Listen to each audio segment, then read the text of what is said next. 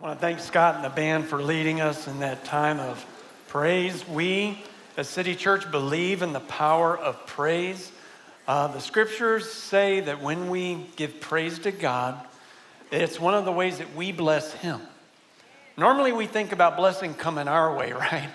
But did you know there's actually a way we get to bless God? And it's an amazing thing actually to think about. Through praise and through lifting up prayers, we bless God. And we believe in the power of praise and prayer so much that once a month we set aside an entire evening, and that's all we do. We pray and praise. It's called Revive. The next one's coming up in a couple of Thursdays. We do it on the third Thursday right now at 7 o'clock in the Video Cafe, and I think if you'll join us, you'll be blessed. Now, a few weeks ago, I had the opportunity to attend a dinner celebrating the conclusion of our 16-week Re-Engage Marriage program. And after we had dinner, some of the couples got up and shared stories of how that program had impacted their lives. And it was actually very refreshing hearing couples like getting really honest about some of the challenges they were facing. Because, you know, some of them admitted at that point in their journey, their marriage was a bit of a mess. And some, frankly, admitted that they were not sure that they were going to make it. Angry fighting, passive-aggressive distance, infidelity. One couple even admitted that they had separated, they had already filed for divorce and signed the papers. But each of those couples gave God a chance to make something beautiful out of the mess. And it was so inspiring just to hear them be honest about where they were and how they had made a turn, and that they were heading down a new road, a new path, where they could actually have hope that their marriage could become a masterpiece. And as their pastor, I was just so proud of them, because the hardest part when you're having problems is to admit it and do something to face it. How many of you know you can't fix problems you don't face? And what they needed was a safe community where they could get real about what they were really going through. And they didn't make that turn alone. They needed people to help them. They needed volunteers who came alongside them. They needed some pastors who would come alongside them and not judge them, because we all have problems at times. They needed someone who would love them and would walk with them through this stormy season. Nobody becomes a masterpiece alone. We need each other. And there are people all around us, in our families, in our workplaces, in our communities, who are struggling with problems, with relational problems, financial problems, emotional problems, maybe even addictions. And City Church exists to be a safe community of grace where people can face and fix their problems. But we don't do that alone. And so it's why we're doing this series this summer. We're studying this letter that Paul wrote to the Ephesians, because he cast vision for us to believe who we are in Christ, that we are masterpieces. So this is how he's put it in Ephesians chapter 2, verse 10. For we are God's masterpiece, created in Christ Jesus to do good works which God prepared in advance for us to do. You are God's masterpiece. And you are not just any masterpiece. You are God's greatest masterpiece. His Magnum Opus. That is who you are.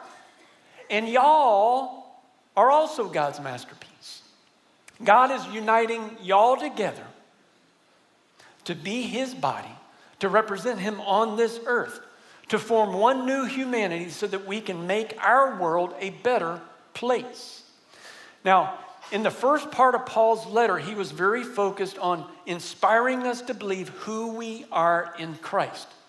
Because what you believe about who you are impacts who you become. You believe and become, believe and become, believe and become. And so Paul has focused us on really grasping who we are in Christ. We are masterpieces. We are chosen. We are loved. We are secure children of God. But now in the second part of his letter, he transitions to talk to us about how to live in light of who you are. So this is Ephesians chapter 4, verse 1. As a prisoner for the Lord, then, I urge you to live a life worthy of the calling you have received. Be completely humble and gentle. Be patient, bearing with one another in love. Make every effort to keep the unity of the Spirit through the bond of peace. For there is one body and one Spirit, just as you were called to one hope when you were called. One Lord, one faith, one baptism, one God and Father of all, who is over all and through all and in all. That's pretty awesome. We are God's masterpieces. That's the way God sees us. And Paul calls us then as masterpieces to live a worthy life. So what does he mean by that? He doesn't mean like, you're really not very worthy. If you would just get your act together, you might be worthy enough of God. You might be worthy enough of his love. You're just pathetic. Get your act together and be worthy. That's not what he's saying. It's the opposite. I mean, remember, he spent the whole first part of his letter trying to build us up to believe we are masterpieces. If you have faith in Christ, you are worthy. You're not worthy because of what you do and don't do. You're worthy because of him. Because of your faith in him, you are a child of God and you are a masterpiece. So then what is Paul talking about here when he says live a life worthy? He's talking about living a life that is worthy of the masterpiece you are. You already are a masterpiece. So now live like it. Speak like you're a masterpiece. Love like you're a masterpiece. Paul is inspiring us to become the masterpieces that God sees in us. But if you notice in this passage, he's suggesting we don't do that alone. We need each other. Nobody becomes the masterpiece God sees in them alone. And he pictures us coming together to help each other live worthy lives. And he pictures it as a body. One body being united together, helping each other live worthy lives. Because we all need help. Let's just admit it. And did you notice how many times Paul used the word one in that little part of his letter? I counted 7 times. One body, one Spirit, one hope, one Lord, one faith, one baptism, one God. I think Paul wants us to get this oneness thing. Being one body is critical to live a life worthy of the masterpieces we are. And if you notice, he gave 2 key characteristics to being one. What it takes for a diverse people who have different backgrounds, right? Different life experiences. How do we become one? First, he says, be completely humble.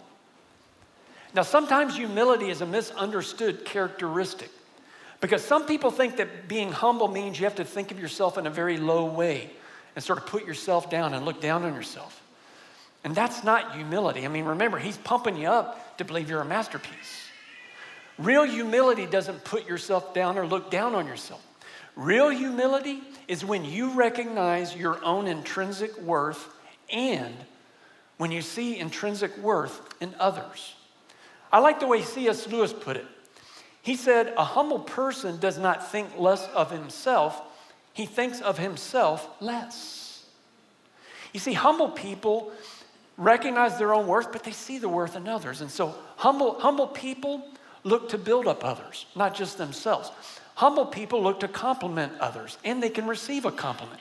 Humble people think about others. They don't just spend all their time thinking about themselves. And I found that humble people can look beyond the mess in someone's life and see the masterpiece in them. But to be humble, and I know this sounds counterintuitive, you do have to believe that you are a masterpiece. Because it's out of this profound and secure sense of self that you have the inner strength to treat others with humility. Because how many of you know you can't value others if you don't value yourself? You are worthy. You're a masterpiece, so live like it. Speak like it. Love like it. And then the second characteristic Paul said is to bear with one another in love. And isn't that the way God loves us?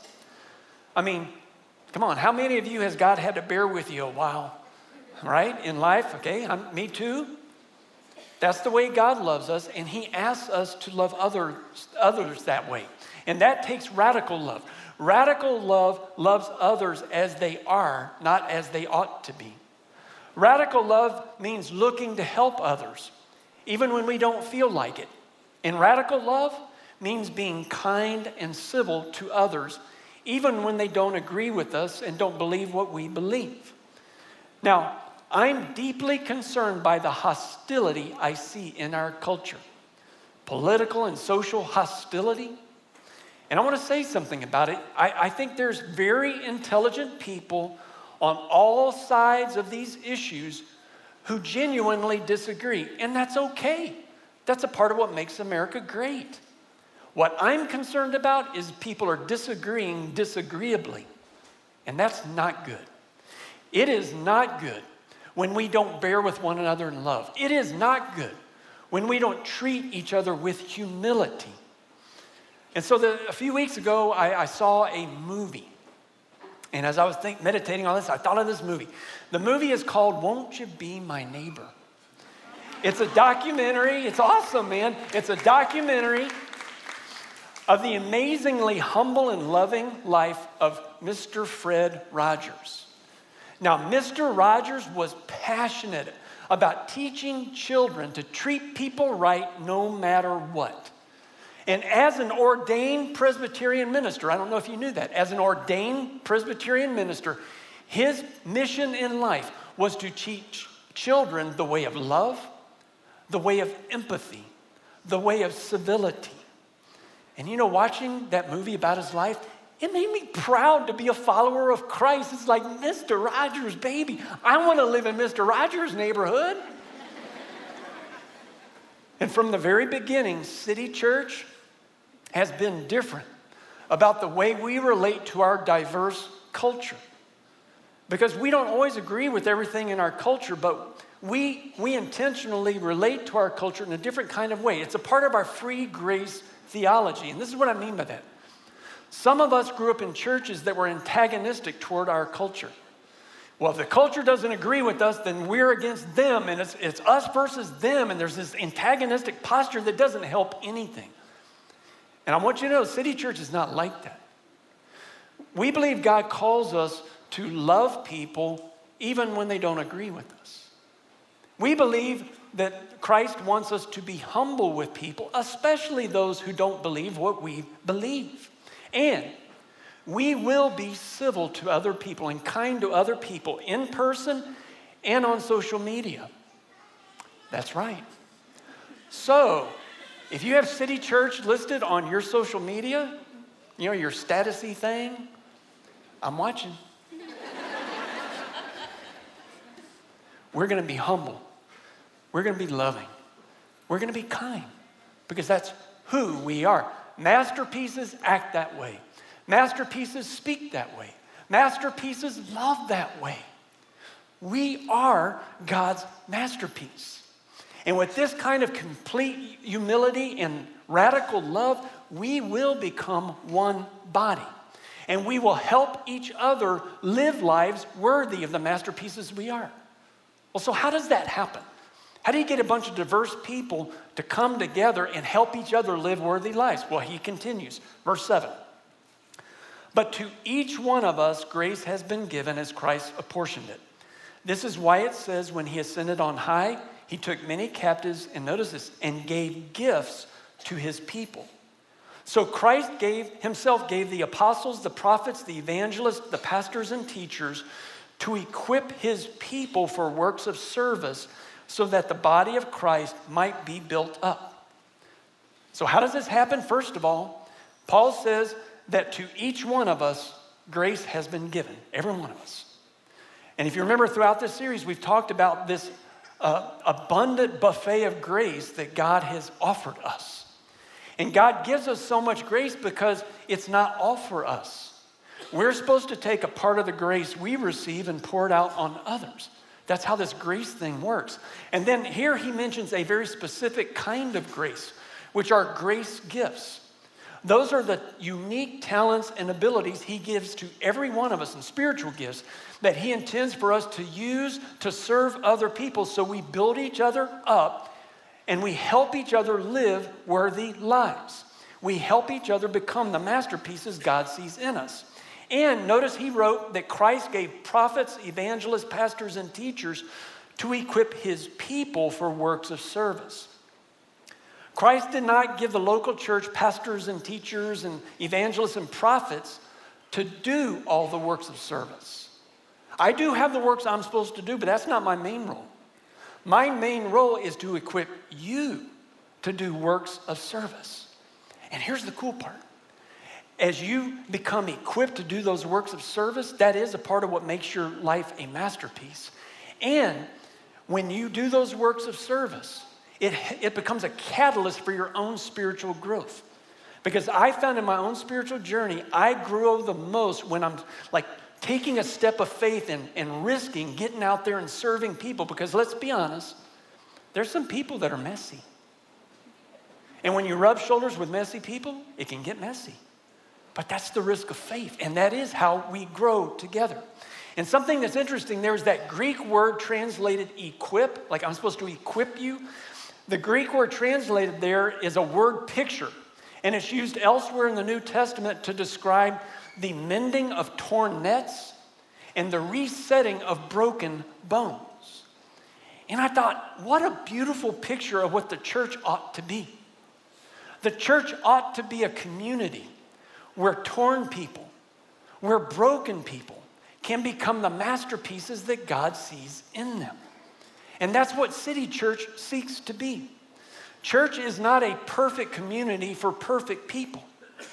Church is a messy community for torn and broken people, where we can be healed up and built up as the body of Christ. But there's a reason why Christ wants us healed up and built up. Because he has a purpose for us, because there's people out there that are struggling. Notice what he says, this is verse 14. Then we will no longer be infants, tossed back and forth by the waves and blown here and there by every wind. There's people out there just being tossed by the waves and the wind. Of every teaching by the cunning and craftiness of people in their deceitful scheming. Instead, speaking the truth in love, we will grow to become in every respect the mature body of him who is the head, that is Christ. From him, the whole body is joined and held together by every supporting ligament. It grows and builds itself up in love as each part does its work. So Christ wants us healed up and built up as the body to help each other and to help our community when people come into those seasons where they're being tossed by the winds and the waves of life. And something Paul shows here is that what you believe influences the way you experience the turbulent seasons in life. Truth matters. That's why he kept saying, we are going to speak the truth to each other in love. Truth keeps you focused. Truth keeps your head up and your eyes up when you're going through a stormy season, because what you look to determines where you're going to. Now, I grew up here in San Antonio, and back when I was a kid, Helotes was way out in the middle of nowhere. And my grandparents had a ranch out there, and when I would go out to their ranch, we would ride dirt bikes. And so I grew up riding dirt bike motorcycles, Yamaha Enduros, and it was a blast chasing after things and running over things. But then I grew up and I became a man. And I got me a man bike.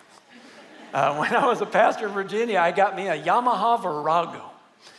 And I had never driven a street bike on the street, so I really didn't know anything about it. And fortunately, in Virginia, they make you take a class if you're going to get a motorcycle license. So I went to my motorcycle class, and I'm thinking, shoot, man, I've been riding motorcycles my whole life. I don't need this class. But the first lesson he talked to us about, I knew I needed to listen up. He talked to us about where you look when you're riding fast on a motorcycle. Because he said, when the speed picks up and you come to a curve, when you're a new rider, and if you get a little bit nervous, your tendency is to look down right ahead of you. And where you look determines where you're going to. And so this is what he taught us. If you look down, you'll go down. But if you look up, you'll stay up. If you look down, you'll go down. If you look up, you'll stay up. And here Paul is teaching us the principle of looking up, looking straight up and ahead to Jesus and his teachings, his truths that will help us when we go through stormy times in life. Because the truth matters. The truth, Jesus' truths, is a part of what heals us up. It's a part of what builds us up, and his truths will set us free. And together, as we get healed up and built up as the body of Christ, we can come alongside each other and people in our community when they go through the winds and waves of storminess in life. Have you ever been controlled by the wind and the waves? And back when I was a pastor in Virginia, one of my responsibilities was to serve our students. And so every summer I took our students to camp in Panama City Beach, Florida. And it was great. We had our sessions in the morning, and then we had our sessions at night that none of the kids liked. And then in the middle of the day, we played on the beach, and so it was awesome. Well, anyway, on the first day every year, the lifeguards would get all the students and sponsors on the beach and teach us the flag warning signs, flag warning symbols, I guess. And so if the flag was green, it meant everything was great. There were no dangerous currents. If the flag was yellow, it meant you needed to be a little bit careful because there were some dangerous currents. And then if it was red, that was serious. That means there were dangerous currents and you needed to probably get out of the water. And so in that part of Florida, they just had a lot more, issues with dangerous currents. So anyway, we were enjoying the week. And one afternoon when we went to the beach, the yellow flag was up. And so we saw, okay. And so we were having fun in the water. And I could see on the third sandbar out there, I could see out there the waves were really big.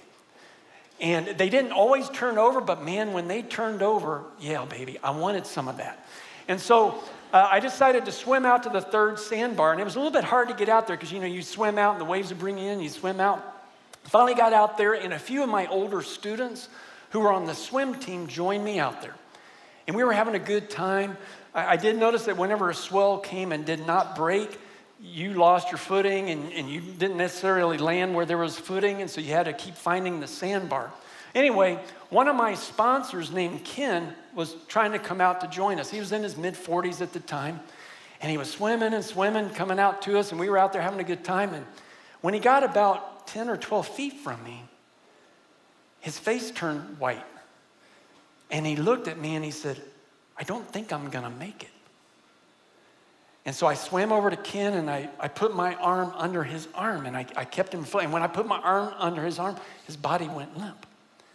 And so some of the students who were also lifeguards came over and they took turns taking his other arm, and we started swimming back to shore.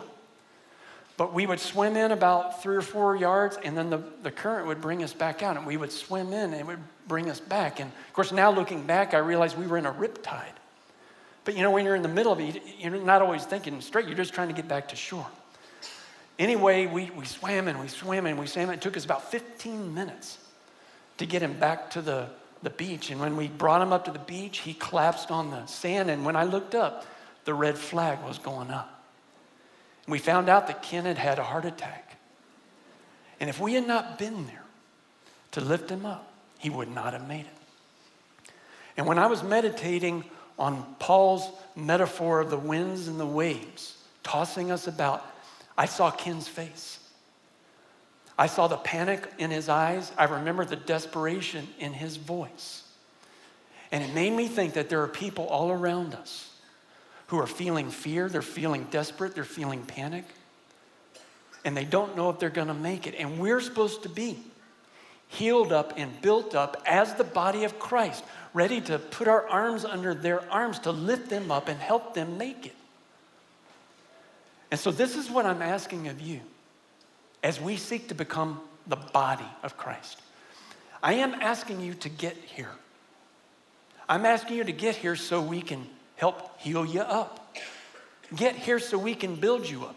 Get here so we can stir up the grace gifts that are already in you. That's how we become the body of Christ. And please don't misunderstand me, because I know, some of us grew up in churches where you were made to feel guilty if you weren't there every time the door is open. That's not what I'm talking about. But I am asking, in the regular flow of your life, if you're not on vacation or sick, get here. And I'll do the very best to make sure that the services and programs that we provide here heal you up and build you up and stir up grace gifts in you so we can unleash you to be the body of Christ in our community and in your home. Second thing I'm asking for you to courageously connect. Because as Paul's metaphor pictures, nobody becomes a masterpiece alone. We have to be united as a body. We can't just have a bunch of different parts going out doing their own thing. We need to be united together. And part of the way we do that is we courageously connect. And so I'm asking, my goal this year is to get everybody connected to somebody. Like where you really know somebody. Not when you're sitting in a room with somebody, but where you know somebody. And so I'm asking you to keep on flying until you find your flock.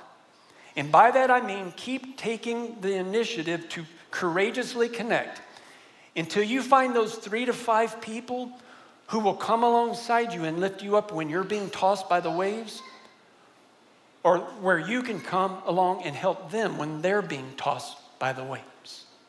It's a critical part of us being the body of Christ, to be there for each other. And then finally, I am asking you to passionately serve. Find those works of service, those unique good works that God prepared in advance for you to do that only you can do, and then do them with passion. Because according to Paul, y'all are the body of Christ. Whatever Christ is going to do on the earth, he's going to do through y'all. Y'all are the body of Christ, so be the body. It's that significant. You know what I didn't tell you in the story about Ken earlier is shortly after we finished that trip, he was in the hospital and had procedures and stuff. I moved here to take my role here at City Church. And so we didn't really get to talk a lot after his heart attack.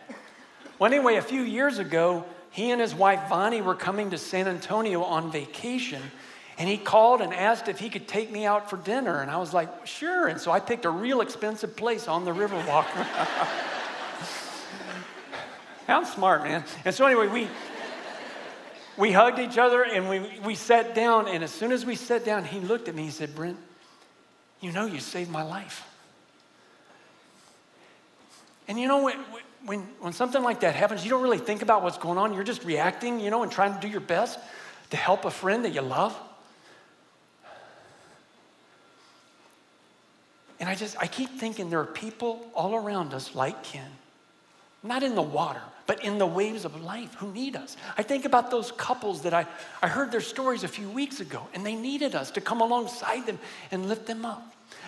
There was one husband in particular that night and it was so refreshing to hear a man get up and just admit he had problems in front of a room full of people. And he talked about how their marriage had made a turn and how things weren't perfect, but now they had the tools they needed to make something beautiful out of their marriage. And it was so inspiring. And then he looked over at me and he had a tear in his eye. And he said, "Thank you for your church." He was thanking me for y'all. Y'all are the body of Christ. Be the body of Christ. Lift up people who are in need. And let's make this world a better place. Now, I want to close our service by praying together. And I want to do something different. If you're new to church or new to City Church, we don't normally do this. But I think this is significant. I want us to do this. So I'm going to ask if everybody would stand, everybody in the video cafe, if you would stand too. And I want us to join hands together. So fill in the spaces in your aisle. Let's join hands together. Nobody has cooties here. Everybody's fine. And in the joining of hands, I want it to symbolize that we are one, that we are united together as the body of Christ, and that we will be there for each other in times of need. And if you're new and you've not really begun this journey of being the body of Christ, the way you begin that is by putting your trust in Jesus. It's his body. And if you've never put your trust in Jesus, as we begin our prayer, I'm going to lead you in a prayer of faith. And so you can begin today. So let's pray together. And if you're ready to put your trust in Jesus, maybe just whisper this prayer as I lead you through it. God, I believe in you. And I believe that you love me. Thank you, Lord. And I believe Jesus is your son. I believe he died on the cross to pay for my sins. And so I ask you to forgive me of my sins and to make me your child. Thank you, Lord. And Lord, right now I pray for those who are being tossed by the winds and waves in life. I pray that you would give them courage and faith to believe that you are with them, but also the faith to believe that we are there with them too, that we are your body. We are here to help. All they have to do is ask. and we will come alongside them. And then, Lord, I ask that you would stir up the grace gifts within us and give us a vision and a passion for who you've called us to be, that we would live masterpiece kinds of lives, worthy of who we really are. In Jesus' name I pray. Amen. Amen.